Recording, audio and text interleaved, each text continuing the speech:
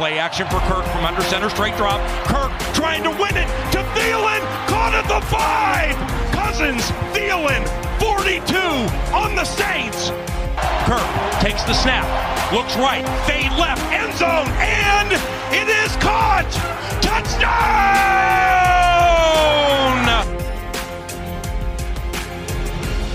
Hello, let's go. It's your man, Flip Mozzie, and thank you for spending some time with Miles Gorham and me today. We've got 2 weeks of training camp on the books here, so Miles and I are going to go over what we're hearing on the offensive side of the ball. Miles, how you doing today, man? I'm doing good, man. I'm excited to kind of get back into things now that we finally have football back. It's great to have something to like talk about sports-wise. I agree, man, and it's we were talking on the group thread the other day, and we just had to stop for a minute because we just had to embrace the fact that, look, we're talking about an actual football season. We're talking about, some actual games here coming at us fast. Feels like they're going to sneak up on us because there's no preseason. So I'm ready to break down like we usually do, break down the Vikings, the positions, and see what we've got cooking for 2020. Yeah, I'm excited. Like you mentioned, the no preseason is going to be tough because you kind of get it, as fans especially. Normally I'd get to go to practice here and there. I'd go to a few of the training camp practices, even try to write some notes and do podcasts about them. But we don't get to do that this year. So right.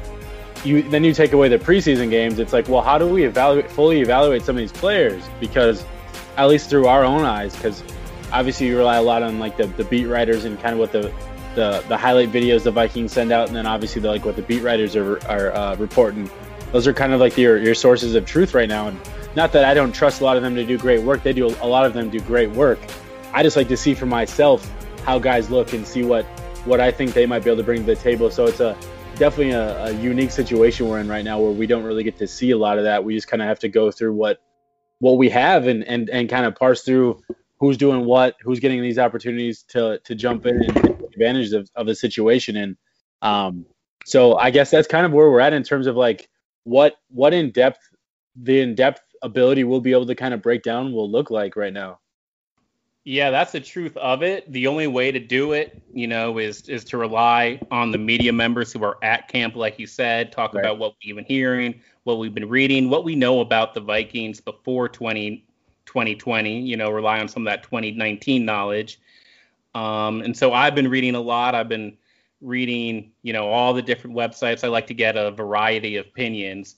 Definitely. And the number one recurring theme here is that for the Vikings, the roster turnover is real. It's happening. It's a youth movement. But part of that is the offense is more intact than the defense is.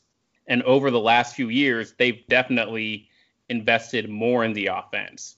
So my take is it's time to see that on the field, time for the right. offense to be the strength of the Vikings.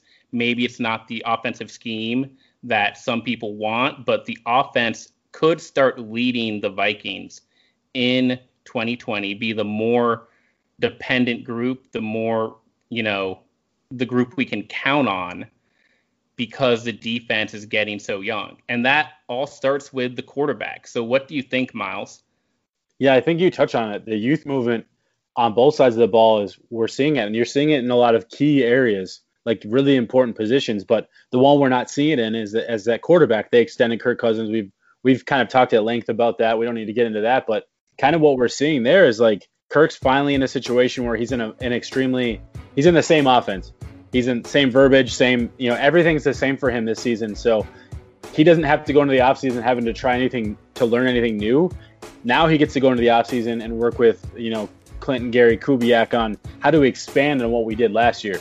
How can we build off of the foundation we built last year? And that's the exciting part I have, I guess, for this offense is what new wrinkles are they going to bring? Obviously, there's no Stephon Diggs. So you're trying to find it's hard to say, I hate using the words fill the void of Diggs, but there's the idea that you need to replace his targets more than you need to replace his skill set, because his skill set is, in terms of what the Vikings have currently on the roster, is so unique because Diggs, and still in my opinion, based off of what the Vikings have on roster, is still the only was only the only true deep threat, like dynamic playmaker down the field. And that's not me saying that Adam Thielen can't be a downfield playmaker. I know he can be, and he is. But the way he's been primarily used has been more the intermediate routes. So what does the wrinkle of the offense look like now when you don't have Stephon Diggs, you drafted Justin Jefferson, you still are looking to, we don't know what the deal is going to be with Cook, but we know he's going to be here. You have him, you have a lot of the overall core offense. You have a second-year tight end in Irv Smith. You have BC Johnson coming off what you'd say a strong campaign for a 7th-round rookie. You kind of are just looking to build off of some of what you had last year, and Kirk's obviously the focal point of that. What does Kirk do best? He does best play action on the move, out of the pocket, getting away from pressure, but also hitting his first read right away. That's a big thing for Kirk. So, and Kirk talks a lot. I think the last 2 off seasons he talked about working off script. I have a hard time believing him when he says it. We all do. Because he's 32 years old, 32, 33 now? Either way, he's like well past the idea of still working on things in terms of like being able to change who he is as a quarterback. I think he can still be a better quarterback, but for him to overall change that aspect of his game is going to be really hard to do. And I think getting him on the move is always a good thing. I do think Kirk has an underrated athleticism. I'm not calling him fast, not calling him like overly athletic, but he can use his legs. I know he can. We've watched him do it. It's just, can he use his legs off script and create? That we haven't seen. So I think there's a difference there. So Miles, you saw that quote about Kirk trying to scramble more, and that hit you some sort of way. It did, because like I said, the dude's 32 years old, and he's sitting here trying to say, I'm going to add this wrinkle to my game when he's never added it before, never even tried to add it before, or if he has, it didn't work. So right. And the pocket presence has always been poor. Yes, and the idea of him hitting when pressure hits, he struggles. Not that he can't, and he especially struggles when pressure hits when it's not throwing off on script still. Like, pressure will be coming into his face, but he still has an on-script throw to make based off of his reads. When he doesn't have an on-script throw to make, when he has pressure, that's when he starts to crumble. So this idea that he's now going to change that part of his game, I need to see it. I need to see it before I were to ever believe that it's going to happen. I believe Kirk's an above-average quarterback. I think Kirk's a good quarterback. That's never been something I've never said. I've never tried to, I do think some people try to downplay his abilities. I think people try to use his like contract as this idea that he's not as good as what he is, which is false to me. But at the same time, I know he has limitations. And so I think making sure, and I think what Gary Kubiak might have a little bit more, obviously experience-wise, than Kevin Stefanski, is working with a quarterback like Kirk Cousins, who needs a little bit more of, I think, the coaching to help impact him to make plays. And I really believe that. Not that Stefanski didn't do a great job. I believe he did a great job last year, but Kubiak has all the experience in the world. He's been in all these different situations. And I think him building and expanding on this offense that he basically helped create is going to go a long way for Kirk in this offense. So I'm excited to see Kirk. I'm not even going to say take the next step, but I just want to see him build off of what he did last year, because last year was, probably his best in the league. Yeah, 2019 was great, and I think Kirk's 2019 proved that he is good enough to build an offense around. Right. The question is, did they maximize Kirk in 2019, or can the scheme do some things differently to bring out an even better version of Kirk, or a more consistent version of Kirk in 2020? Some of the things that pop out about Kirk last season is, he still had pocket presence issues.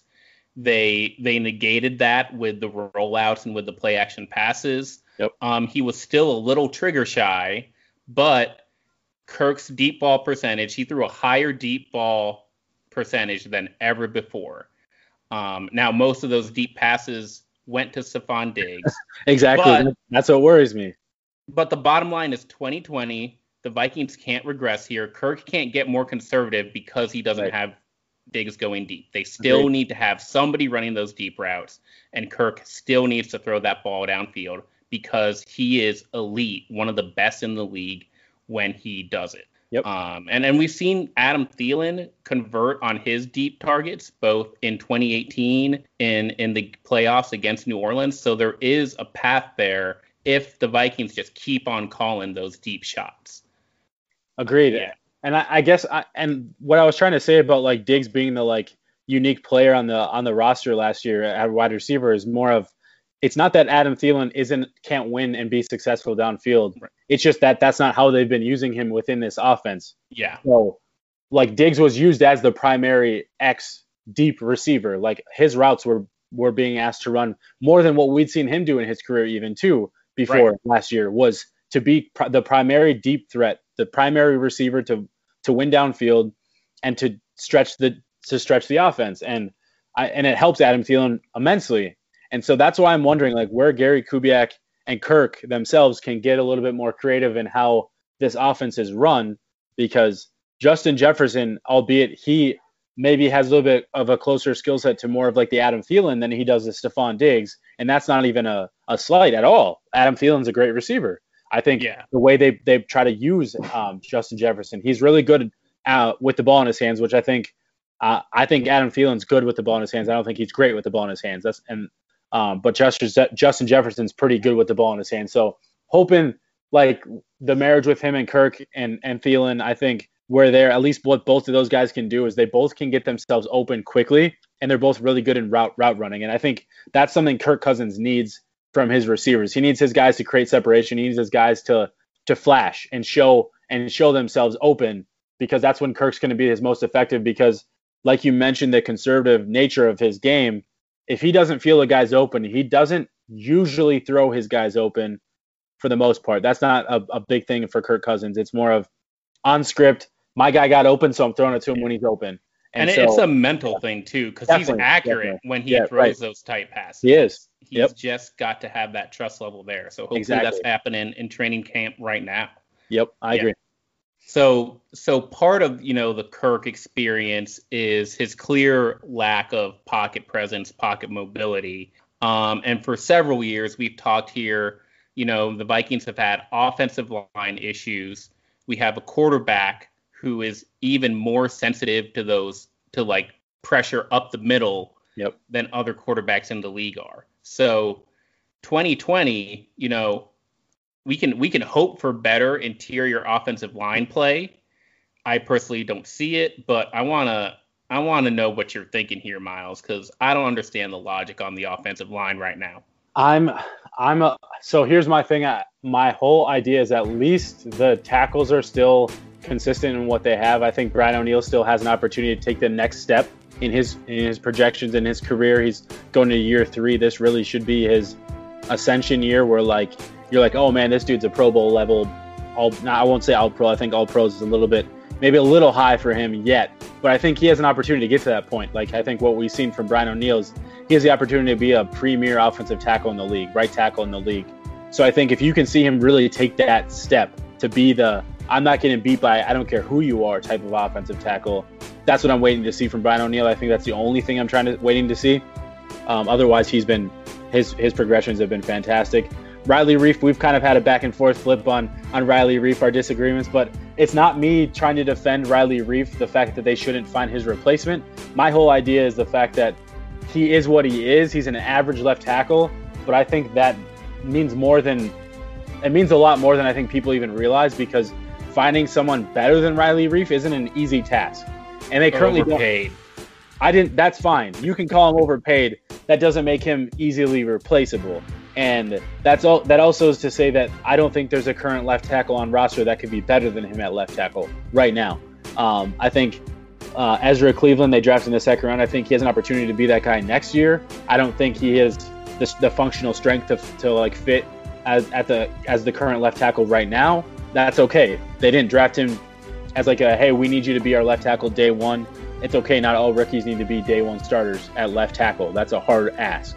And so I think having Riley Reiff still there, if he can just stay healthy and be the consistent Riley Reiff we kind of know, I still think that means a lot for what they have. And I think where that impacts the interior offensive line shouldn't be this, we need to go spend all kinds of high draft picks, spend a lot of money on to be effective.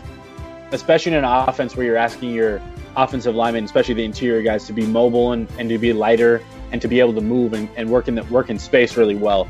Those guys are usually meant a lot more for the run game, which I think what Gary Kubiak and the offense have done is that they have those interior offensive linemen who can work well in the run game, in this run game in space. So the question, like you mentioned, is the interior pressure. Garrett Bradbury was the 18th overall pick in 2019, and I feel like people keep forgetting that.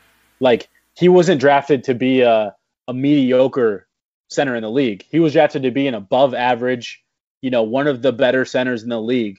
And he's older. He's already 25 years old, and you've already seen last year was a struggle for him with functional strength and with pressure up the middle and like his pass blocking. He was really good in the run game. That was expected. That's what they liked about him, but we need him to be way better than he was in pass protection. He must step it up. He has to step it up because he's the key to that interior, because if your center's not any good, it's a lot harder to ask from your guards, because to me, it goes the two tackle positions and then center are the three most important positions on an offensive line. And then it goes right guard, then left guard based off kind of what I've seen. So you can have a little bit of, I guess, lesser guys at the guard positions, but you better have really good tackles in a center. And so Bradbury needs to take that step. And I think moving Elflein over to right guard, I think we've had these conversations about Elflein. I need to see it. I'm not going to believe anything about him being quote unquote better at the right side than the left. But the only thing I will say with him moving to right guard is I do know that that's where he played a majority of his college career. And before he got drafted as a center, I'm sure he would have made his mark in the NFL as like a right guard. So maybe I do believe there is some idea of being comfortable. And if he's more comfortable on the right side, maybe that'll help him mentally and the processing and all that stuff a little bit easier. So maybe he'll be, I think what I expect from Elflein is him to just be better than, I just need him to be better than, what's the word I'm looking for? Like Pat Elflein just needs to not be a liability, I guess is more than what he needs to be a functional starting right guard. I guess that's all you're really asking of him. At left guard, that's the big question mark. Dakota Dozier, Ezra Cleveland, Aviant Collins, like all these unknown situations you kind of have at left guard. But if your center and your left tackle can be kind of a consistent force, that left guard doesn't need to be anything all world. They just need to be good in the run game and then hopefully just not a liability in pass protection. But I can't really say much more than that. I try to be optimistic, and I trust the offensive line coach, Rick Dennison. This offensive line will be a problem. Yeah, I agree. Moving Elflein to right guard, I mean, have we not heard about the word continuity? You look at all these great offensive lines across the entire league. All of them have continuity. They don't have all-stars. They don't have great five players across the entire line. They have continuity. Why would you move Elflein to right guard? Why now? So here's my only thing is they didn't make that decision on their own. I think that was them talking with Pat Elflein to make that decision based off of finding out where he's comfortable. So that's where I was saying I think if he's more comfortable at right guard, that's okay. That's not a bad thing. Like that just means he's more comfortable with how he's going to play there. So maybe that helps him. But my problem with this, and maybe I'm holding on to past drafts a little too much, is when we drafted Pat Elflein, we drafted a right guard. When they first drafted him, I said, you keep him at right guard, you move Nick Easton to center. And they said, no, Pat Elflein then, when he first got drafted, he said, I feel more comfortable at right guard. Yep. And they still moved him to center. So they play him at center 2 years, and then they move him to left guard. And now he's going to draft a guy, play him where he played in college, or don't draft him at all. Yeah, I agree. Move him to right guard, and it works. Then what have they been doing for the last 3 years? Right. I can't think of a single guy where they moved him and it worked. And now they're doing it with Ezra Cleveland too. So they're going to shuffle him just like they shuffled Elflein, like shuffled Aviante Collins. They shuffled TJ Clemmings. It's ridiculous. And for me, moving Cleveland to left guard is just like in 3 years, we're going to be like, oh, well, maybe Ezra Cleveland's a left tackle. Maybe he's a right tackle. draft a guy to play his position or don't draft him at all. So that's where I disagree, is the fact of if they view Ezra Cleveland as their best fifth offensive lineman to play left guard, you have your core four of Reef, Bradbury, Elflein, and O'Neal, and you're looking at your left guard and you're like, Ezra Cleveland's the best guy we have to play left guard. That's not a problem to me, because at least there, like, in terms of the difference between what Elflein's doing, Elflein's moving sides. Like, his footwork's is the complete opposite. At least sliding Ezra Cleveland into left guard, he's still having the same style of footwork. He's still, like, the hand placements, a lot of those things are similar. The only difference is really his run fits and pass pro is a little bit different in those cases. So at least for me, if you're like, hey, Ezra, we think you're the best left guard we have, we're going to fit you in there because we just need to put our 5 best guys out here. And next year, we're still going to plan on moving you out to left tackle and kick you. I don't think it's going to be asking him to do a lot of change, unless they were like you, to your point, if they were like, oh, Ezra, we want to see you play right guard or play right tackle.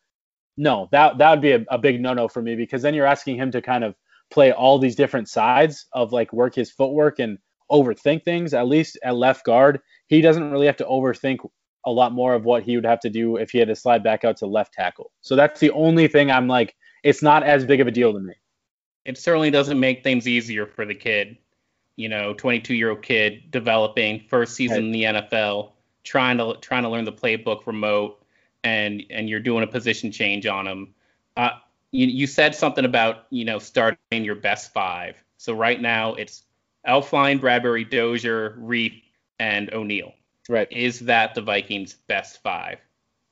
I mean, obviously the only guy that in my opinion, the only guy you're really questioning is the left guard position at that point, because apparently Drew Samia is not ready to overtake Pat Elflein at right guard, which I know a lot of people are disappointed in. I mean, he was the 4th round pick.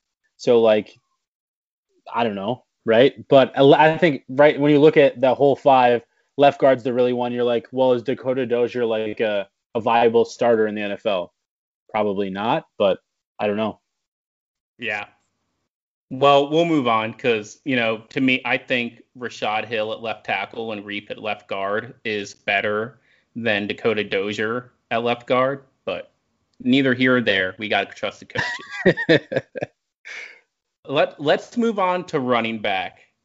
And we're not going to go full Dalvin Cook contract dispute here. We're just going to talk about what we expect from the Vikings running back room during 2020. To be clear, I'm under the impression that Dalvin Cook will play like a normal season. Yep. His contract, he's going to play. I doubt he gets extended, but for 2020, he's here. So how does that running back room look? So that's a good question. This is kind of where I think you and I had this, we had a back and forth in our group chat a lot about this, because I think we have the same idea. I think the reasoning is just different. So for me, I think Dalvin Cook should still be your primary ball carrier. I mean, he's your best running back you have. That's not a question. Like, nobody's questioning if Dalvin Cook's the best running back the Vikings have. He is. Like, that's no doubt.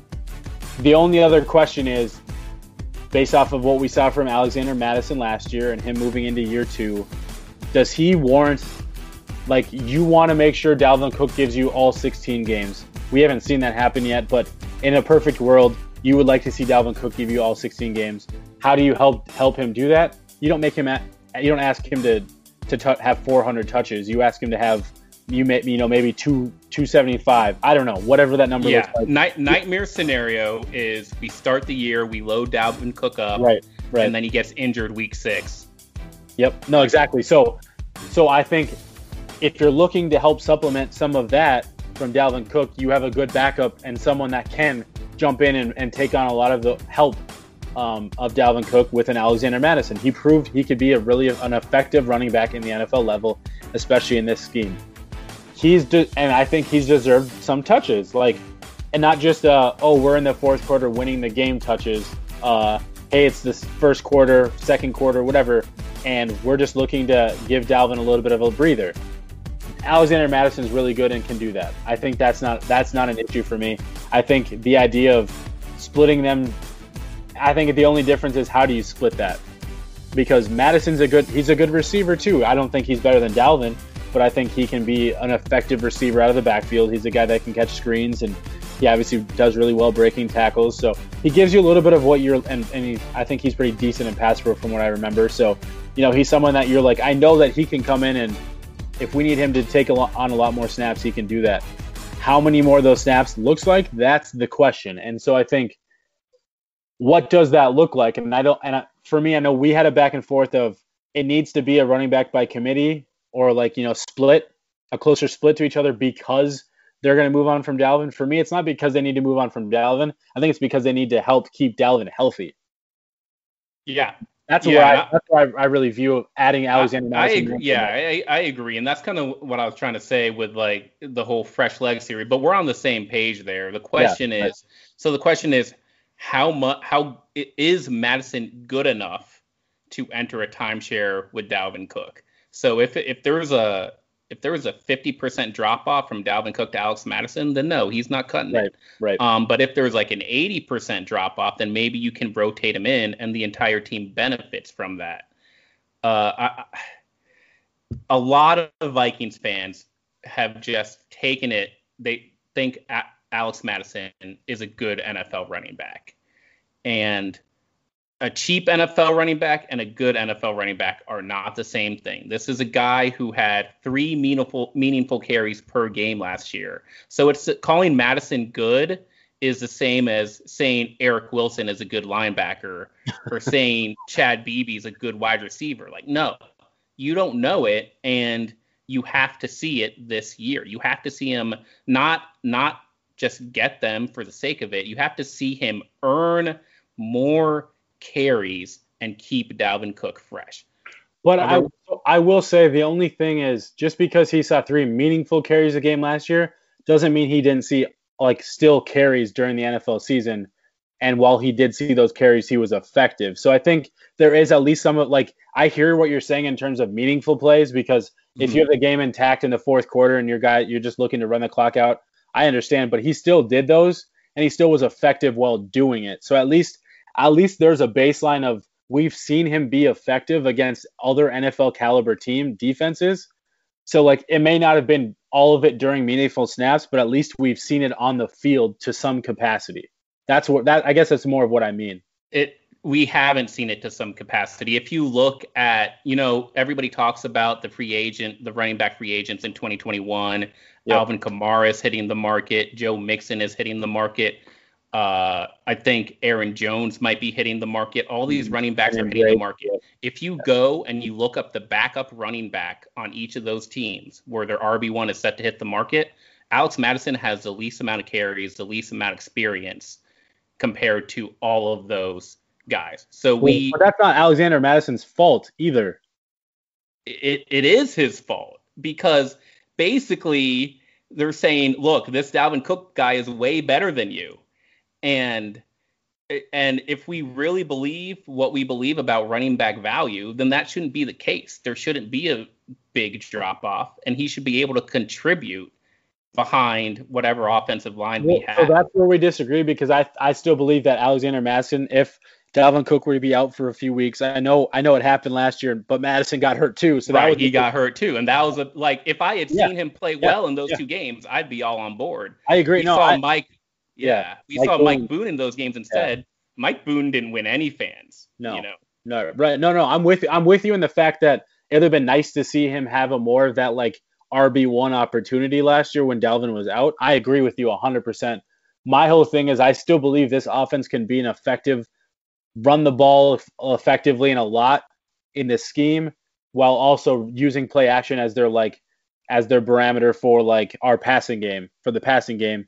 They can still be an effective offense in that way with Alexander Madison. I'm not saying they're better. Right. I still believe that they can be effective, and their passing game can still be as effective. That's more of what I mean than anything. I'm not saying Madison's better. I'm not saying Madison gives you more, but he can be an effective running back. We just need to see it. We need to see it. Same thing with Bradbury. Same thing with some of these wide receivers. We just need to see it. Even if it's a small glimpse, we just need to see more than, 42 carries when the game is on the line. Sure, no, I agree. I mean, I would like to see Dalvin Cook get a little bit less of the shares just to like for his sake. You need him if you need him all 16 games. You've made this point more than anybody.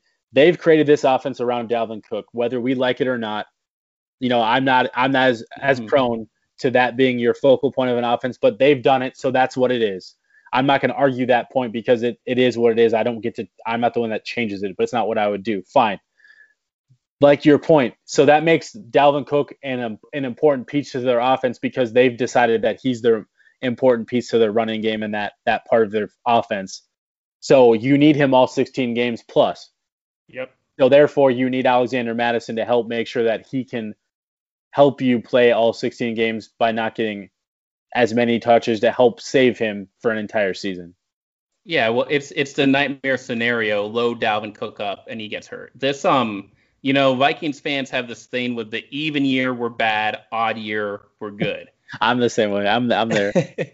One thing that is common in all even years, the running back gets injured. 2018, Dalvin got injured. 2016, Adrian Peterson got injured. 2014, Adrian Peterson out for suspension. We sucked in all those years. And it's not because running backs have a high value. It's because we're like, hey, Dalvin, you're the guy. And then the second we lose that one running back, nobody knows what to do on the offense anymore. Except for 2017. 2017, we had Latavius Murray and Jerick McKinnon behind Dalvin. So that's my question is, do we have somebody as good as Latavius Murray and as good as Jerick McKinnon behind Dalvin Cook right now? We don't have a Jerick McKinnon. I believe we have a Latavius Murray and Alexander Mattison. Yeah. We don't have a Jerick McKinnon. There aren't very many Jerick McKinnons in the league in terms of like his overall explosiveness and athleticism. I think Mike Boone is an explosive playmaker, is an explosive running back. He's not on the same level as when Jerick McKinnon was here, though. Yeah, and so that's all I'm trying to say is I'm looking for good running backs. Hopefully they're cheap, but they have to be good. I hear you. Okay, so we covered all the boring side. We covered the quarterback. Our quarterback is boring. Offensive line is boring. Running backs, they don't really matter. They're boring. Let's get to the fun positions. Let's start with tight ends and then go to wide receivers. My question for you, Miles, is this the year that Irv Smith Jr. passes Kyle Rudolph? I do. I believe so. So here's the thing. I still believe, like, if they're going to run 11 personnel or a situation where they're running one tight end sets, I still think Rudolph might be the guy for the majority of the snaps just because I think based off, you can say a lot of things, but contract experience, I think a lot of those things, the Vikings still view there's a lot of value to Kyle Rudolph. I don't disagree in the fact that he can still be effective for this team, but I think in terms of statistics and I think overall, like, playmaking ability, Irv Smith should already be there. From what he should be more of a focal point of the passing game than Kyle Rudolph should be this year. I think based off how he wins, the way you can use him more uniquely and creatively, I think there's a few ways that you would expect him to take, I guess, that next step because he's going into year 2. He's been here, he knows the offense, and he's not technically the primary pass catcher, so he doesn't have all that burden to really have to be the primary pass catcher, but I think he can take that step to be one of the core guys on this offensive passing game. So yes, I believe this would be the year that, in an ideal world, Irv would surpass Rudolph, be that guy, and then based with everything we know about the cap situation, I'm not going to go down this whole rabbit hole, but everything we do know about the cap situation in 2021, Kyle Rudolph should become an expendable player because Irv Smith has then taken on the opportunity to show you that he can be your guy.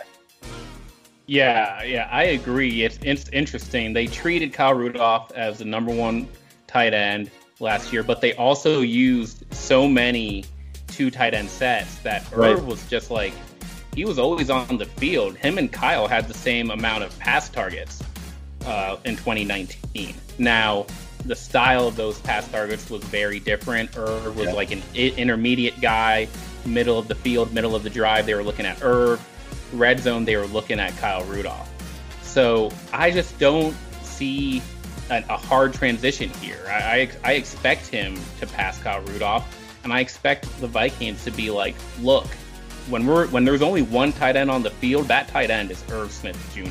I believe it should be. I really do. I'm with you on that. I just don't know if we'll see it all the time, just because I think Rudolph's earned his snaps still, and I still believe it's a weird thing that NFL teams do, but they use experience. Right.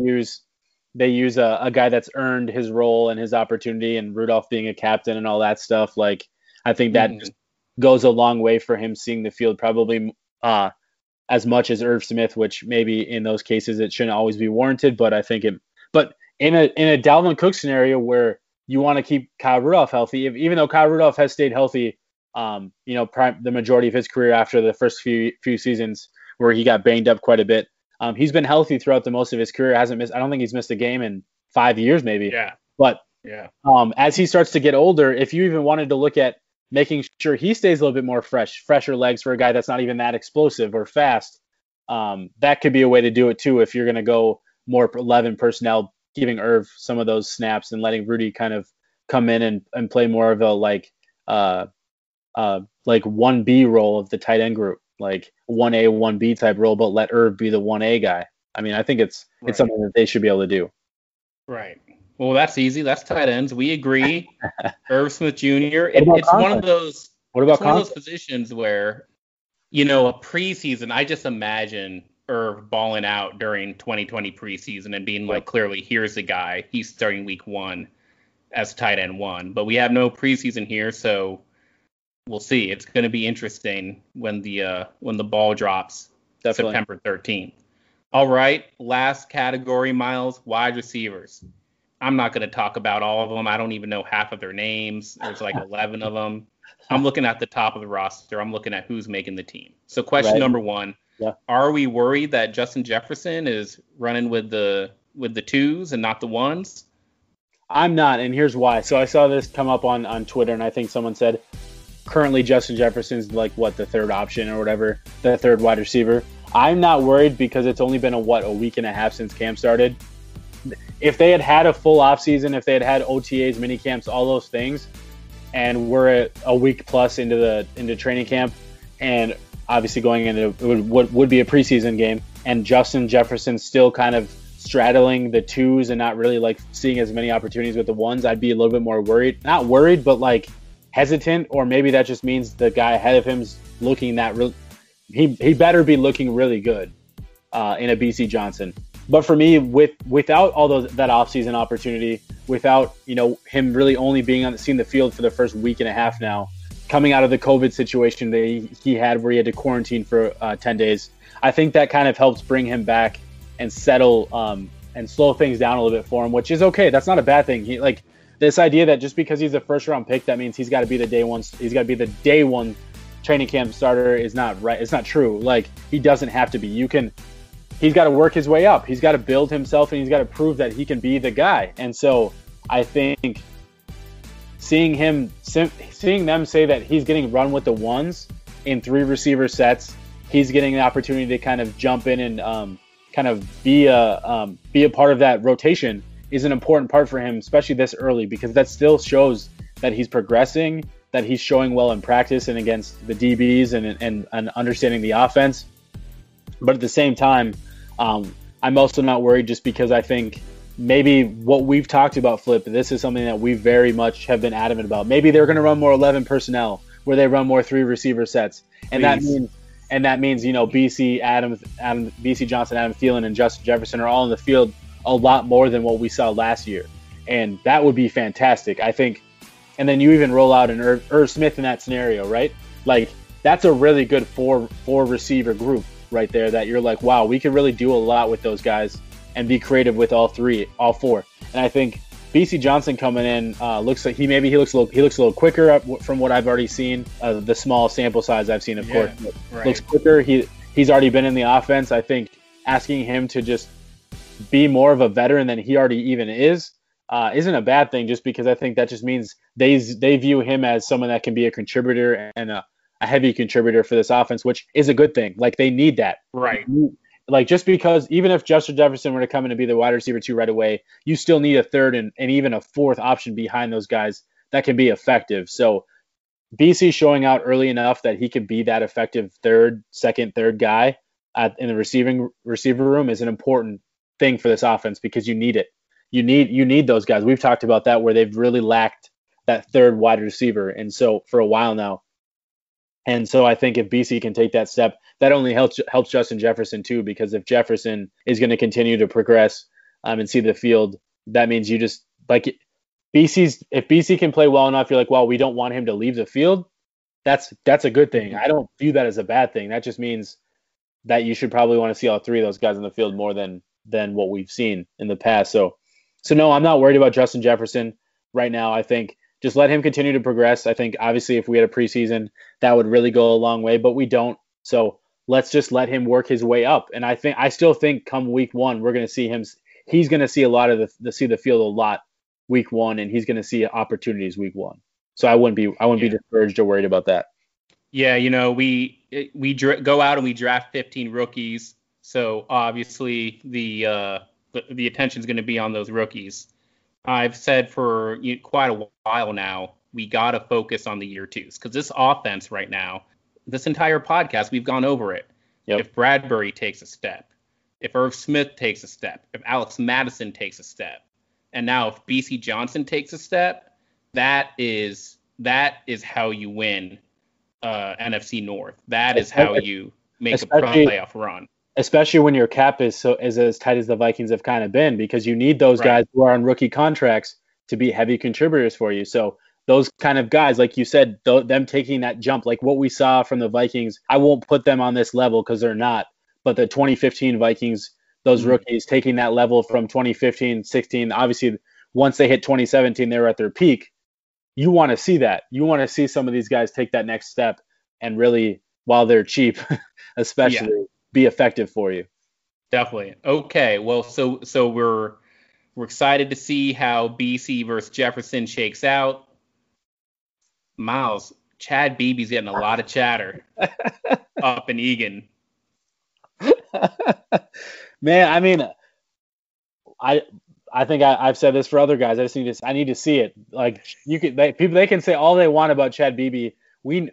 So like everything I've heard about Chad Beebe doesn't surprise me because we know when he's healthy, he can be a solid slot receiver. Like he's a solid slot receiver. I'm not going to call him any more than that. I'm not going to call him any less because he's shown, at least in practices and preseason and in the small snippet of snaps he's played, literally the small snippet of snaps he's played in the regular season, he can be somewhat, I guess you could call it effective. He's shown that he can win some of his routes. Obviously his issue is it's all short to like not even really intermediate, but more short routes. He is a short route winner. Like that's where he wins. That's how he wins. He's really a slot only type of receiver. So for me, if he's going to prove to stay healthy and be your 4th, 5th wide receiver, that's not a problem for me, but he's not someone I'm trying to rely on. Oh man, we're going to have all the slot receivers, man. I know. Oh, the slot gods, man. So the other thing with this wide receivers competition is people always mention special teams. Yep. And I know like you got the Laquan Treadwell gunner role that matters. Man, we got to stop looking at punt returning as to make roster decisions after that. We had like 200 punt returns yards last year total. Yeah, it was bad. So like, we gonna put BB on this team just because he can return punts? No, I really do think it's gonna be KJ Osborne for that reason. I think he's the guy that gives you a little bit more of an explosive return ability, more than Chad Beebe. But I mean, still, like, where's this guy gonna slot in on offense? So here's the thing with a guy like KJ Osborne, he doesn't have to slot into offense to make your roster. If he's effective on all special, like here's the issue some people run into is they look at guys like an Amir Abdullah I think is a prime example. They look at him as, oh, well, he's your kick returner. You're only keeping him to be your kick returner. No, Amir Abdullah plays on all of your special teams units and he's good on all your special teams units. So KJ Osborne, every single team across the league. They better be making all of those tackles. They better be. But do you hear what I'm saying? Like, I hear what you're saying. Like Amir Abdullah can be a 3rd or 4th running back on your roster, and you're like, okay, fine. Like he can be, like we saw They even used him a little bit on offense last year in the passing game. That's where he's most effective. Great, because therefore he's just another guy. If you need to slot him in, you can slot him in. KJ Osborne, maybe, I don't know if he's ready to help contribute on offense. That probably not at this point. But if he can be effective on all of the special teams units and be your primary punt returner, there's value to that, because like I was trying to say before, every NFL team has a handful of guys who are on the roster to be depth, but especially because of their special teams ability. And so, like, we can say all we want about what people think of special teams. I played a lot of special teams in college, so I know a little bit of, like. See, that's my mistake bringing this up.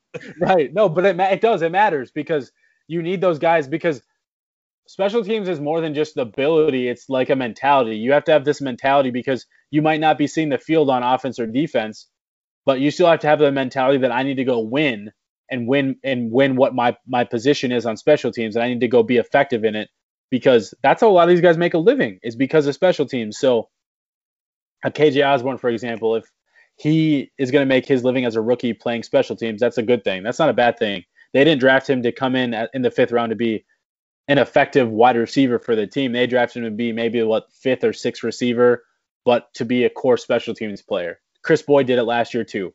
Can we at least agree that they can't keep both? Like, don't keep Beebe and Osborne. Sure, that's fine with me. I don't need. Okay. But so this is my whole thing. The Vikings have talked higher about Chad Beebe than would have ever liked them to at this point, because like Aviant Collins in that same category. These guys haven't proven they can stay healthy, and that's an unfortunate thing. Nobody's wishing for injuries. Nobody wants them to be injured. It's the reality. Why would I still hope or think, hey, you're someone that we could still rely on? You haven't. Like, you've been around for 2+ years now, and you haven't been able to be healthy. So that ship has sailed for the idea that we're going to let you be someone that we need to rely on. If you end up stepping up and can be a guy that is a depth piece, fine. But you're not someone that the Vikings should be relying on right now, because that's where the guys like a KJ Osborne should come in and say, we'd rather just keep KJ Osborne over Chad Beebe in that case, because he can still do a lot of what we need to special teams wise, and even help us as depth at wide receiver. So if we need to cut Chad Beebe, you shouldn't be looking at KJ Osborne versus Chad Beebe and thinking, oh man, we might need to keep Chad Beebe. No, you cut Chad Beebe's ass and you say, we drafted KJ Osborne for a reason. Let's see what he can progress into, because Chad Beebe's had his opportunity. KJ Osborne hasn't. I'm going to clip that audio right there. Cut Chad Beebe's ass. That's all. I mean, we're at a point where if Tajay Sharp, KJ Osborne, and then you obviously have the other top 3, the BC Jefferson and Adam Thielen are guaranteed locks to make the roster. We know that. Like, that is a set in stone. Those guys are on the roster. All slot receivers. But yes. I mean, at least Jefferson played on the outside in 2018. So there's at least that, and at least Adam Thielen's played on the outside. But back to my point of, after those 3 guys, Tajay Sharp being your 4th receiver to me would be a good thing, because he's proven he can be, I've used this word a lot today, an effective receiver in the NFL, because he's proven that, right? At least we've seen him be effective enough. If he needs to step in and be your 3rd receiver or 2nd receiver for a week or 2, he can do it. So the hope is he could be your depth piece, a veteran depth piece that you can rely on if you have to. I don't want Chad Beebe to be that guy. I really don't. Yay. I think that's a great summary of the wide receiver depth chart right there. All the hot takes on every single one of those guys. And we didn't even talk about the other guys like an Alexander Hollins. But I mean, sure, I'd love that guy. I love him. I can't tell you anything about him, but his name's not Chad Beebe. He's looked pretty good. I'll give you that. He's a name to keep an eye on and potentially make the roster, because he has looked good. So there is that. Yeah. There it is. I mean, we went all over every offensive position group. I hope you guys enjoyed it. Miles, I got one last question for you. There's no fans going to US Bank Stadium in 2020. Doesn't look like it so far. I know that you are the one who, when it's time, when the Vikings come on the screen, you are locked away. Yeah. You're throwing your phone in the trash can. You're watching at home on the couch. It's your favorite place to watch a game. So for other Vikings fans, because you're such a watch-at-home expert, what advice do you have? Have your setup ready to go, because you got to know where you're watching the game and how you're watching the game. I'm weird where I like to have I usually have like the same type of beer every week. Mm-hmm. I was my Stephon. I used to wear a Stephon Diggs jersey. I don't know if I'm gonna be able to do that anymore. I have a Chris Carter jersey, so maybe I'll throw that one on. But now I have my son, so I'm like excited. I get to like he'll be 15 months when the season starts, so I can watch the game with him a little bit. So I'm usually my wife's usually in the background, laying on the couch, telling me not to be too loud, but she likes to watch the games too. But I don't like to watch with a lot of people, so kind of adding my son to the mix and kind of having just our core little like stay at home, watch the game, maybe have some nachos or something. I don't know, something like that. Yeah. Okay. So get your beer early. Yep. Have your setup. Watch with some family members, and don't be too loud. Not too many. Not too many. Not too many. You've had them playoff games where you got too many family. Yes, I've had that. I've had my mother-in-law come over in the middle of a game, and I have basically had to like ignore her. Hey, it's just part of being a diehard, man. Right. Thank you so much for joining me today. I thought we had a very good conversation. If y'all have some comments, questions on the podcast on the offensive side of the football, we'd love to hear them. Both Miles and I are on Twitter. Climb the Pocket's going to keep on rolling here as we work through 2020. So until next time, y'all, Skol Vikings.